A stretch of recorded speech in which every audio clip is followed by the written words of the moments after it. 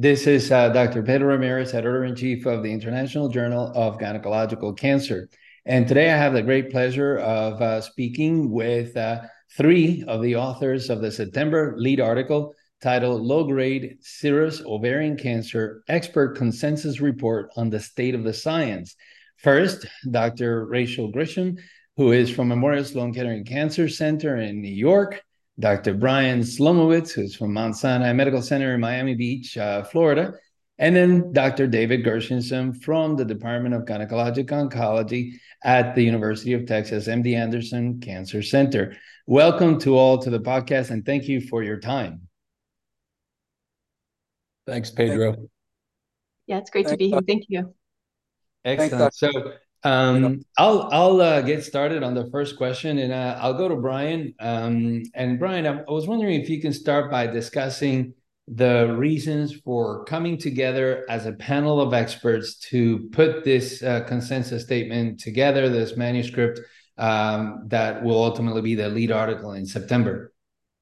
Yeah, no, thank you very much for the question. Obviously, thanks for focusing on this article. It's really, especially with rare tumors, it's important to get as much as many ways to spread the information, to be the lead article. I know we're all very humbled by that opportunity, so thank you very much. And I'm also humbled to be working with Dr. Gershenson, Dr. Grisham on this initiative, truly two world experts in this field. So it's been really not only a great experience, but a learning opportunity for me. This consensus conference is actually a continuum. It's actually the second one that we've had. The first one we had was a couple of years back in down here in Florida, where we brought in a group of experts and we sort of described the state of the science of this disease. And not only reviewing the current data that we knew, but we also acknowledged some of the unmet needs and areas of further exploration that we needed to focus on. And we also committed to making sure that this was going to be not just a one and done, but something that we're going to continue to do. So this was very timely to have the second conference. It allowed us to review some of the previous statements that we made and to confirm them, but more importantly, to discuss some of the newer components, some of the newer clinical trials, which I know we'll discuss, and to talk about future directions, which we're really excited about. So, and we look forward in a couple of years from now talking about the third consensus conference, and hopefully you'll choose us again to be a lead article in your journal. Absolutely. Yeah. Thank you so much, Brian, for that introduction. And I'll go to David Gershenson now, and I want to talk a little bit about the terminology before we get into additional details. David, there used to be different terms such as invasive versus non-invasive borderline tumors. It was also borderline with micropapillary patterns, microinvasive low grades, and low grade. So what is today the correct terminology that is being used? Thanks, Pedro. So, in 2014, WHO created a number of different terms for what we had understood to be serous borderline tumor or low-grade serous carcinoma. And some of them were, I think, very confusing. Others were probably represented progress. The typical serous borderline tumor is characterized by stratification of the epithelium of the papilla, formation of microscopic papillary projections, lack of stromal invasion, various types of nuclear atypia. But that term was changed in 2014 to atypical proliferating tumors, which I think is not a good term. And I think most of us like the term serous borderline tumor. But there's a second pattern of serous borderline tumor that's called micropapillary, which is represented by marked epithelial proliferation. And there are certain definitions in terms of equal or greater to 5 millimeters of confluent micropapillary growth or cribiform pattern. That is a pattern that tends to be a little more associated with relapse or with an extra ovarian implants, but really there's no difference in survival. Microinvasion has remained a term that is represented by less than 5 millimeters of focal invasion. And microinvasion in most studies has not been found to be a prognostic factor or to be associated with a greater frequency of relapse. The other main thing that happened in 2014 was they reclassified invasive peritoneal implants as equivalent to low-grade serous carcinoma. That is still somewhat controversial and has not been well studied, because when we think of invasive peritoneal implants historically, we were talking about very small bits of invasive implants, usually in the omentum or peritoneum. Many times they were only microscopic, whereas the typical stage 3 low-grade serous carcinoma is characterized by lots of tumor, high tumor volume. And so whether those two things are equivalent or not, I think requires further study. And then finally, non-invasive peritoneal implants are simply borderline implants, lack of stromal invasion in the extra-ovarian areas such as omentum or peritoneum. And when those are found, they're associated with about up to a 20% lifetime risk of developing invasive low-grade serous carcinoma in the future. So those would be some of the comments I would make about the terminology. Well, thank you so much. I thought that was great, and I always envy you how you can actually define each and every one of those every time so well, and being so articulate about it. David, the next question is from several actually of our fellows, and it kind of goes along with what do you do about those? So the question is, what are the indications for surgical restaging in cases of an incidentally found borderline tumor? Should restaging be performed for microinvasive disease or micropapillary pattern? Great question. I just saw a patient yesterday who fits that kind of scenario. She underwent a unilateral salpingo-oophorectomy by an obstetrician gynecologist, no surgical staging. And the question is what to do. So I think this is it's controversial. There's not one answer. And I think it requires a discussion with the patient. When you see a patient who's had no surgical staging, they have a serous borderline tumor, you need to talk about the pros and cons of restaging, number one. There's about a 30% risk of having extra ovarian disease with serous borderline tumor. And that could be either non-invasive implants, which are prognostic in terms of future low-grade serous carcinoma, or they could be invasive implants, which now would be classified as low-grade serous carcinoma. So the question is whether to embark on a restaging surgery. If a restaging surgery is contemplated, it almost always can be done with minimally invasive surgery. So that, I think that's really helped over the years. In the old days, we were, doing open surgery, and the recovery, of course, was longer. I think if patients do undergo restaging, the keys are omentectomy or very generous omental sampling, because that's probably the most frequent site of extra-ovarian disease, peritoneal biopsies, cytology. Very importantly, it's no longer recommended by most gynecologic oncologists that routine pelvic and periaortic lymphadenectomy be performed. If there is, if there are one or more enlarged lymph nodes, yes, resection of that lymph node, but not performing routine lymphadenectomy. So it's a conversation to have with the patient. I think the results of restaging are principally prognostic. Whether they're really therapeutic or not, you could argue. But it would give the patient, if, for instance, she had non-invasive implants, you could tell her, yeah, you may have a 20% lifetime risk of developing cancer, and maybe your monitoring should be a little bit more careful, things like that. But it does remain a controversial issue. Very well. So we'll turn over to Rachel now.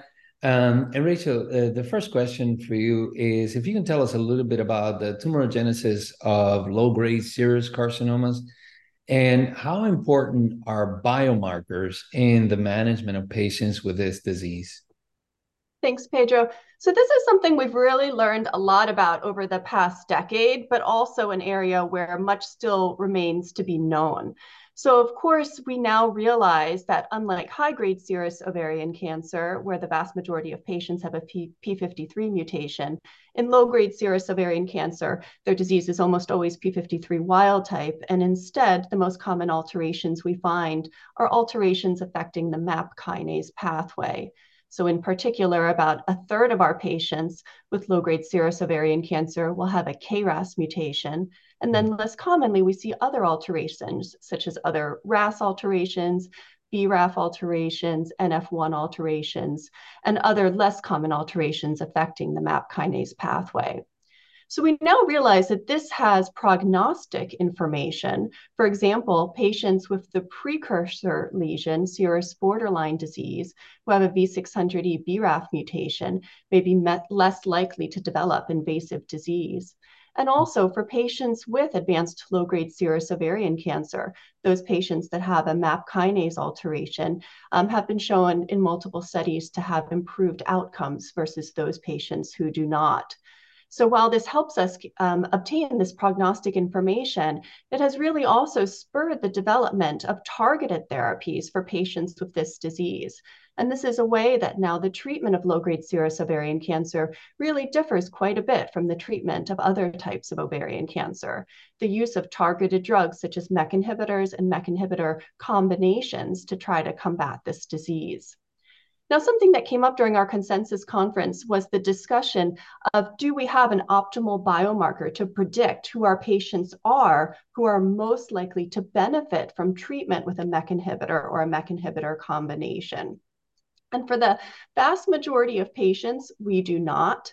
I'd say one exception to that would be use of MEK and RAF inhibitor, which in the US has a tissue agnostic indication for patients with a V600E BRAF mutation. So for our 6 to 8% of patients with low-grade serous ovarian cancer that have that, that's an option that can be given by prescription. But for use of single agent MEK inhibitors and in ongoing clinical trials, we really don't yet know what the optimal biomarker is. And I think this was an important discussion that we had during the consensus conference, that we feel that it's too early to limit the use of MEK inhibitors to just our patients with a KRAS mutation or an identified MAP kinase alteration, because there's still a lot to be learned here. And we do see responses in patients without an identified alteration. And so luckily, we'll hopefully build on this information that we've learned over the past few years in our upcoming clinical trials. And in the future, know if there is an ideal biomarker or if we should continue to give MEK inhibitors in an agnostic way, regardless of mutation status. Yeah, really exciting information, and certainly tells us how much we have evolved over the last, certainly 5 to 10 years. Rachel, I'll continue with a question about ERPR. This is from Matt Wager from the University of Wisconsin, and he asks, is there utility to establishing ERPR threshold for consideration of hormonal therapy for patients with low-grade tumors, similar to the standards that exist in breast cancer? Is an agnostic approach better to keep treatment options open for patients with this rare tumor? And how important is it to check for ER and PR status in these patients? Yeah, thank you, Pedro. That's a great question. And I would say this was actually one of the questions that kind of spurred some additional discussion during our consensus conference, as some members of our group had varying opinions about this. It's definitely not as clearly defined as it is in breast cancer, and there is still a lot to be learned here. So, of course, the vast majority of patients with low-grade serous ovarian cancer will be ER positive. About 60% will be progesterone receptor positive. We also see androgen receptor positivity within this disease in a significant number of patients. But we do not have any clear studies that have shown that level of IHC positivity for ER or PR is associated with response to endocrine therapy. And it really varies between institutions whether ER, PR, IHC is even done. So at this time, we do not feel that it should be used as a decision maker as to whether a patient receives endocrine therapy or hormonal therapy for treatment of their disease. For example, if a patient has advanced low-grade serous ovarian cancer and is receiving their initial adjuvant therapy, I would not use level of ER or PR positivity to decide whether they receive a maintenance aromatase inhibitor. Similarly, I would not use that as a clear decision maker for whether they should receive endocrine therapy in the recurrent disease. And so while it might be tempting to look at this as a biomarker that we can use to choose treatments, we really don't have the data there to say that there's a cutoff that can predict for responses to endocrine therapy in this disease. Great. And Rachel, I wanted to just ask about topic that many times comes up and many patients will ask, how important is it to determine BRCA status in patients with low-grade ovarian serous carcinoma? Should patients undergo routine testing? Yeah, that does come up a lot. And I remember when we first started doing routine genetic testing for ovarian cancer patients, we really concentrated on those patients with high-grade serous ovarian cancer because, of course, that is the type that's most likely to be associated with a germline BRCA mutation. However, importantly, national guidelines, including ASCO and SGO, recommend that all patients with ovarian cancer be tested for germline testing to see if they have a BRCA mutation. And most of these guidelines also recommend somatic testing as well. And I think that this is important and that we continue to utilize this practice of offering all of our patients with ovarian cancer molecular testing. Now, while most patients with low-grade serous ovarian cancer will not have disease that is affected by a BRCA mutation and will not have BRCA-driven cancer, there is always that concern of a missed diagnosis. So we've all had cases of patients that were initially diagnosed with low-grade serous ovarian cancer, and then on secondary pathology review were later found to have high-grade serous ovarian cancer. There is always some uncertainty there. And so if a patient has a BRCA mutation identified, that would be a patient where we'd be especially careful about making sure they have a secondary pathology review and making sure that we're firm on our diagnosis. The risk of missing a BRCA mutation, both for a patient and for their potentially affected family members, is just too high of risk. And so we recommend routine testing for all patients with ovarian cancer. Excellent. Very well. I'll turn to David Gershenson now. And I think, Rachel alluded to some of these factors, but are there any prognostic factors in low-grade ovarian cancer? In other words, are there any predictors of outcome? Thanks, Pedro. Yes, there's a handful of known prognostic factors that have really turned up in multiple studies, and I think we can call them definite. The first one would be patient age. There are a number of studies now that show that younger patients with low-grade serous carcinoma may have a worse prognosis than older women. In some of our studies, we've used a somewhat arbitrary cutoff of age 35, which has also been observed in HR-positive breast cancer. But it's, of course, on a continuum. But age is definitely a factor. We also know that younger patients more frequently do not have a MAP kinase alteration, a MAP kinase pathway alteration. And as Rachel had already mentioned, that is also a prognostic factor. So that's one. Another very important one, of course, is residual disease. Multiple surgical studies in low-grade serous carcinoma have shown that the greater the residual disease, the worse the prognosis. And of course, the gold standard is to resect patients to residual disease of no gross residual disease. A third factor is FIGO stage. We know that patients who have stage 3 or 4 disease have a worse prognosis, certainly than stage 1.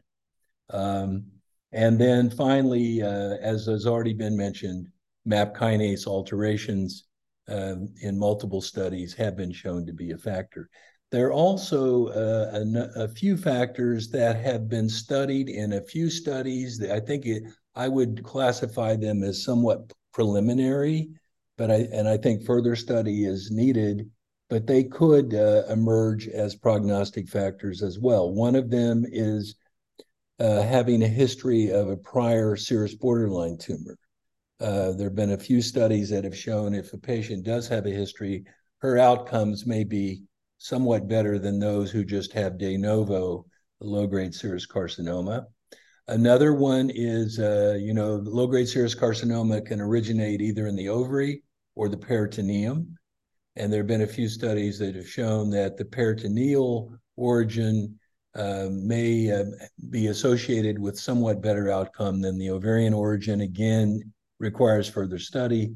And then finally, there's at least one study showing that if a patient is found to have extensive somomatous calcifications in the low-grade serous carcinoma, that could be associated with a better outcome, but again, requires further study. Great. Now let's look at the role of lymphadenectomy and whether that issue has been settled. This question is from Jorge Hagel from Venezuela. And he asked about pelvic and periodic lymphadenectomy in early and advanced stages.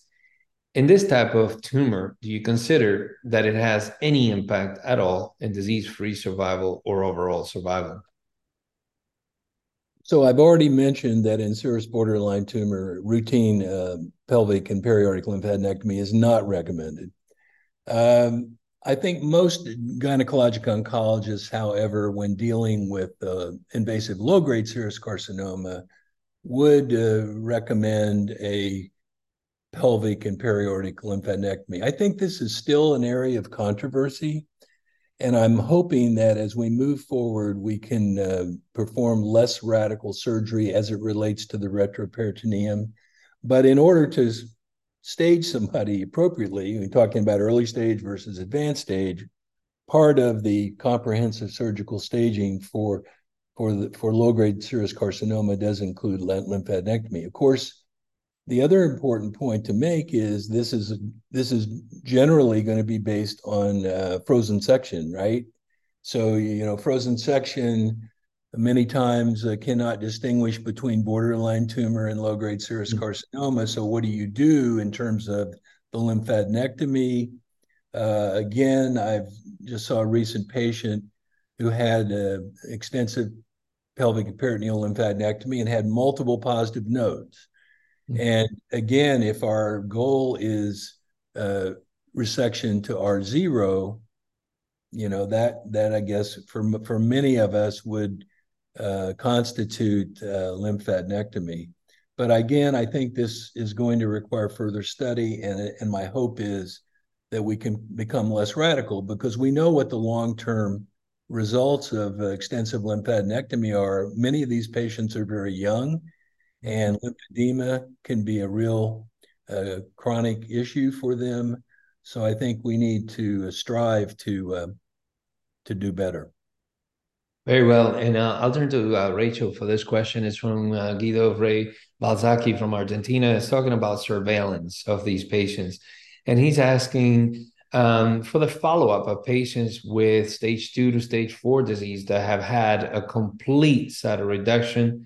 What should be the routine follow-up? Is there routine imaging to be performed? And when getting imaging, what's the best imaging for low-grade ovarian cancer?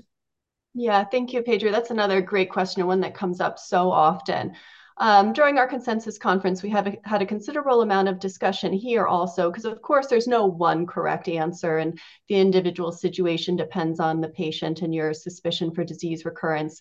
But in general, we do recommend routine image monitoring for patients who were initially diagnosed with advanced stage disease. When discussing different imaging modalities, the main points were that the vast majority of us prefer CAT scan imaging, CT imaging over PET imaging, and do not feel that there is, for routine monitoring, a good place for PET to be used if CAT scan can be used just as reliably. For patients that have a retained ovary, we generally recommend routine ultrasound imaging. And so for those patients that do not have a routine ovary, excuse me, a retained ovary, we generally recommend CT imaging every 6 months and then spacing out over time. I think it is important for doing CT imaging that the chest be included as well as abdomen and pelvis. It can be limiting when a patient's insurance denies coverage for chest imaging in a disease where patients generally have no symptoms of chest disease until it can be quite large and pronounced. So we generally, when doing CT imaging, recommend CT of chest, abdomen, and pelvis. Very well. David, I'll turn to you, and of course, obviously also a challenging scenario. How should we manage young patients who wish to preserve fertility when they are already diagnosed with a low-grade ovarian cancer? And one of the other questions that came up is there any risk to oocyte retrieval? Yeah, so I think the risks of hormone stimulation associated with oocyte retrieval are unknown. You know, the French, as we say in the paper, the French National Network dedicated to rare gynecological cancers concluded that controlled ovarian stimulation is contraindicated in patients with a history of low-grade serous carcinoma. I don't really agree with that. You know, many of these young patients will have a normal contralateral ovary and or a normal uterus, and so fertility can be preserved principally in early stage disease. We're talking usually stage 1 or maybe stage 2, rarely stage 3. You know, so we don't really know the risk for sure, but I think they're fairly minimal.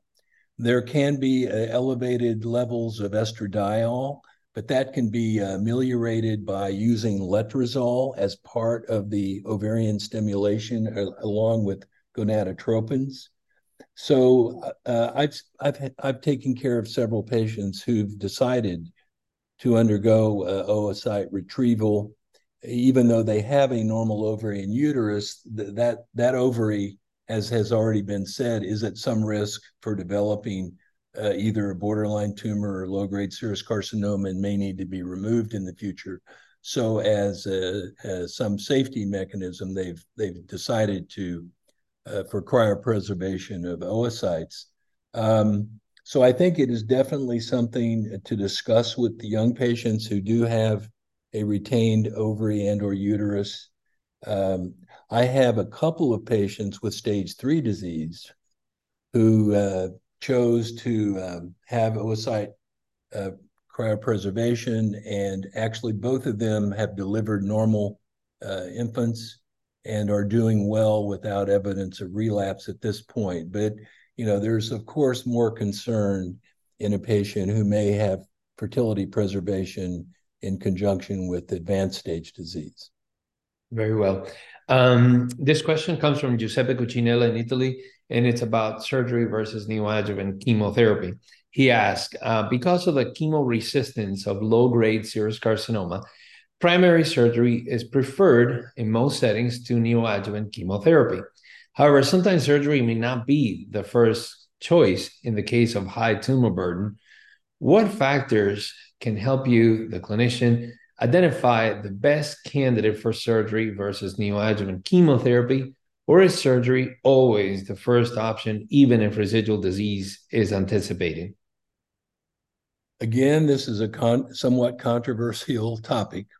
You know, the two best modalities for determining extent of disease are imaging, usually by CT or PET-CT, and surgeries. And by surgery, I mean using the scope and score or minimally invasive evaluation using the Fagati score to determine resectability. So those are the two mechanisms that have been used. It is true that low-grade serous carcinoma is more chemo-resistant or not as sensitive to chemotherapy as high-grade serous carcinoma. It doesn't mean that it's not sensitive at all.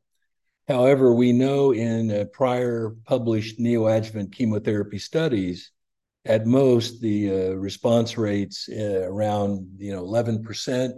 In some of the adjuvant chemotherapy studies with measurable disease, in one of the German studies, the response rate was 23%, compared to 80% in high-grade serous carcinoma. So there certainly is motivation for primary surgery, but there are some patients who are just not candidates for primary surgery because of the volume of disease, the comorbidities that may be associated with, and the complications associated with primary resection. So it's an area that's under study. It's continuing. We know now that there have been alternative systemic neoadjuvant treatments, namely with hormonal therapy, endocrine therapy, plus CDK4/6 inhibitor, showing much higher response rates in the neoadjuvant setting. And there will be further studies with MEK inhibitors to determine response in the neoadjuvant setting as well. So it's a dynamic area that is changing, but yes, the motivation is still toward primary surgery if at all possible. Very well. Rachel, I'll turn to you now for the recurrent setting. What should be the ideal approach at that time? How should we base our recommendations for surgery versus chemotherapy versus hormonal therapy? And in fact, is there any data for radiotherapy in the setting of isolated recurrences? Yeah, I think there's not just one correct ordering strategy, of course. There are several different general principles that we use when we think about recurrent low-grade serous ovarian cancer. So number one, in terms of consideration of secondary debulking or using surgery again for this disease, I think most of us on the consensus panel feel that we should really consider secondary surgical debulking or tertiary surgical debulking in conjunction with our patients at time of recurrence. And so it's important that patients with low-grade serous ovarian cancer maintain a close relationship with their gynecologic oncology surgeon and be considered for the option of resection of recurrent disease, and that we might have a lower threshold for resecting disease than we would for high-grade serous ovarian cancer in the recurrent setting because of it being less sensitive to chemotherapy. Similar to the reason we'd be more likely to use primary debulking in the initial setting, as Dr. Gershenson just discussed. Now, in terms of systemic treatment for recurrence, as Dr. Gershenson mentioned in regards to the initial treatment of the disease, low-grade serous ovarian cancer is less sensitive to chemotherapy, but does have activity in low-grade serous ovarian cancer. So many of the same chemotherapy regimens that we use for high-grade serous ovarian cancer are also options for patients with recurrent disease with this disease. However, we also have other options outside of chemotherapy that are unique to low-grade serous ovarian cancer. So of course, we're much more likely to consider use of endocrine or hormonal agents for treatment of this disease, especially for patients who are having more indolent disease. And oftentimes it's our older patients, which might have this more indolent disease that can be maintained on endocrine therapy for prolonged periods of time. And then, of course, the use of MEK inhibitors like trametinib or binimetinib, which are now NCCN compendium listed for treatment of recurrent low-grade serous ovarian cancer, is something that many of us consider as a second or third line option, so pretty early on in the treatment of our patients with recurrent disease. One of the general concepts that came up as a discussion is that given the chance of bowel obstruction later in somebody's disease course, it's important to consider options like bevacizumab or oral drugs like MEK inhibitors earlier in a patient's disease course while those are still options. Once someone has developed a bowel obstruction and is no longer a candidate for bevacizumab due to active obstruction or an oral drug like a MEK inhibitor, we really regret if they haven't had the opportunity to receive that earlier. So important to consider the use of those options earlier in a patient's disease course. With regards to radiation therapy, generally we would consider that for an isolated recurrence only if it was not amenable to surgical resection. And most of us would prefer to pursue surgical resection of an isolated recurrence. However, if that was not feasible or palliative radiation was being utilized for something such as a bone met, which was causing pain, in those individual cases, it can be considered. But generally, we would avoid use of something like whole pelvic radiation for treatment of this disease, especially given the activity of bevacizumab in patients with low-grade serous ovarian cancer and later risk for things like fistula. And so it's really on a case-by-case basis that we would consider that use of palliative radiation, and usually it wouldn't be one of our first choices. Very well. Rachel, I'll ask you about a topic that is not controversial at all, HIPEC. So I wanted to ask you about the use of HIPEC in low-grade ovarian cancer. Is there any data at all for HIPEC in the primary setting or HIPEC in the recurrent setting in low-grade? Yeah, we really don't have it. We really don't have data to support that. And so our consensus group does not recommend any use of HIPEC for treatment of this disease outside of a clinical trial. Excellent. Very well. So being respectful of your time, two more questions. I'll direct this one to David Gershenson. What is the role of targeted therapy today in low-grade ovarian cancer? Certainly I think that we have alluded to it throughout the podcast, but what would be your overall summary as it pertains to targeted therapy? Well, one type of targeted therapy that we don't normally think of as targeted therapy, but it really was the first targeted therapy, is endocrine therapy, hormonal. And that targets the estrogen receptor, as has already been discussed. Now, we cannot correlate that with the degree of positivity based on IHC, but definitely endocrine therapy is a targeted therapy, since we know that about 95% of low-grade serous carcinomas have a positive estrogen receptor. So that's one. Bevacizumab is a targeted therapy because it's a therapy that's an angiogenesis inhibitor. It's a monoclonal antibody that works by blocking the growth of blood vessels. It works on the vascular endothelial growth factor. So that's a targeted therapy. And then, of course, as has already been discussed, we have MEK inhibitors or MEK-RAF inhibitors, BRAF inhibitors that are targeted therapies as well. So a number and a growing number of targeted therapies that are being studied and being used clinically in low-grade serous carcinoma. Great. And Rachel, I'll conclude the podcast with this question to you. And obviously, there's so much evolving. What are the exciting ongoing clinical trials, particularly in low-grade ovarian cancer?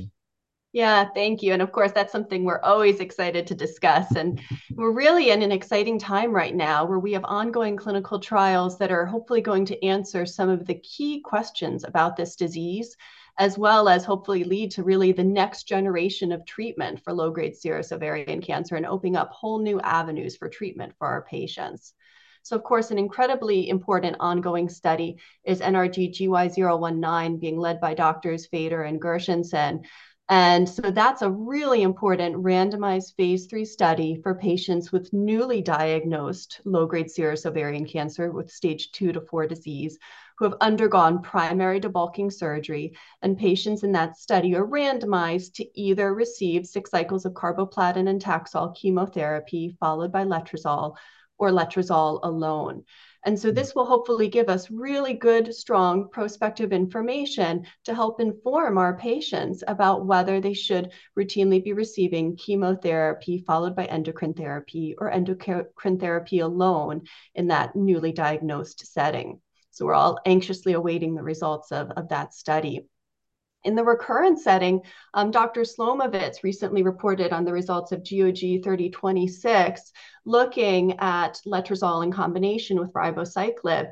And as Dr. Gershenson mentioned, showed really promising response rate and duration of response for patients with low-grade serous ovarian cancer treated with that combination, with a median duration of response of 19 months reported at the SGO meeting this year, 2023, and a 23% response rate. So very exciting to see the initial results of that study. And then ongoing studies for the recurrent disease setting, there's the International Bouquet study, which looks at multiple different biomarker-driven therapies for patients with actually multiple different types of rare cancer. So a great opportunity for many of our patients who might not have other clinical trial options for their rare disease to enroll onto a biomarker-driven study.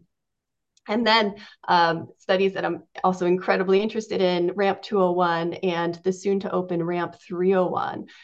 So the initial results of RAMP 201 were presented this year at the ASCO annual meeting by Dr. Susanna Banerjee, and looked at avutometinib, which is a dual MEK-RAF inhibitor, alone or in combination with defactinib, a FAK inhibitor.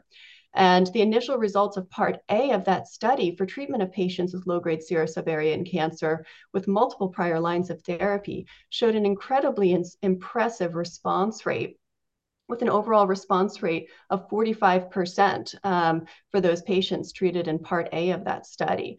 And for patients with a KRAS mutation, a response rate of 60%. So of course, we're excited for the ongoing results of that study. RAMP 201 is an ongoing study, but those initial results have led to the development of RAMP 301, a soon to open international phase 3 study for patients with recurrent low-grade serous ovarian cancer, which will randomize patients to treatment with that combination of avutometinib with defactinib, or physician's choice of therapy. So very privileged to be the global PI of that study, and really look forward to enrolling our patients to that study. Well, thank you so much. Really exciting discussion, and certainly this was a very informative.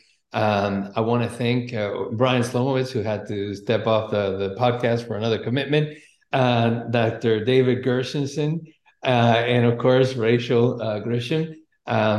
Really a fantastic contribution.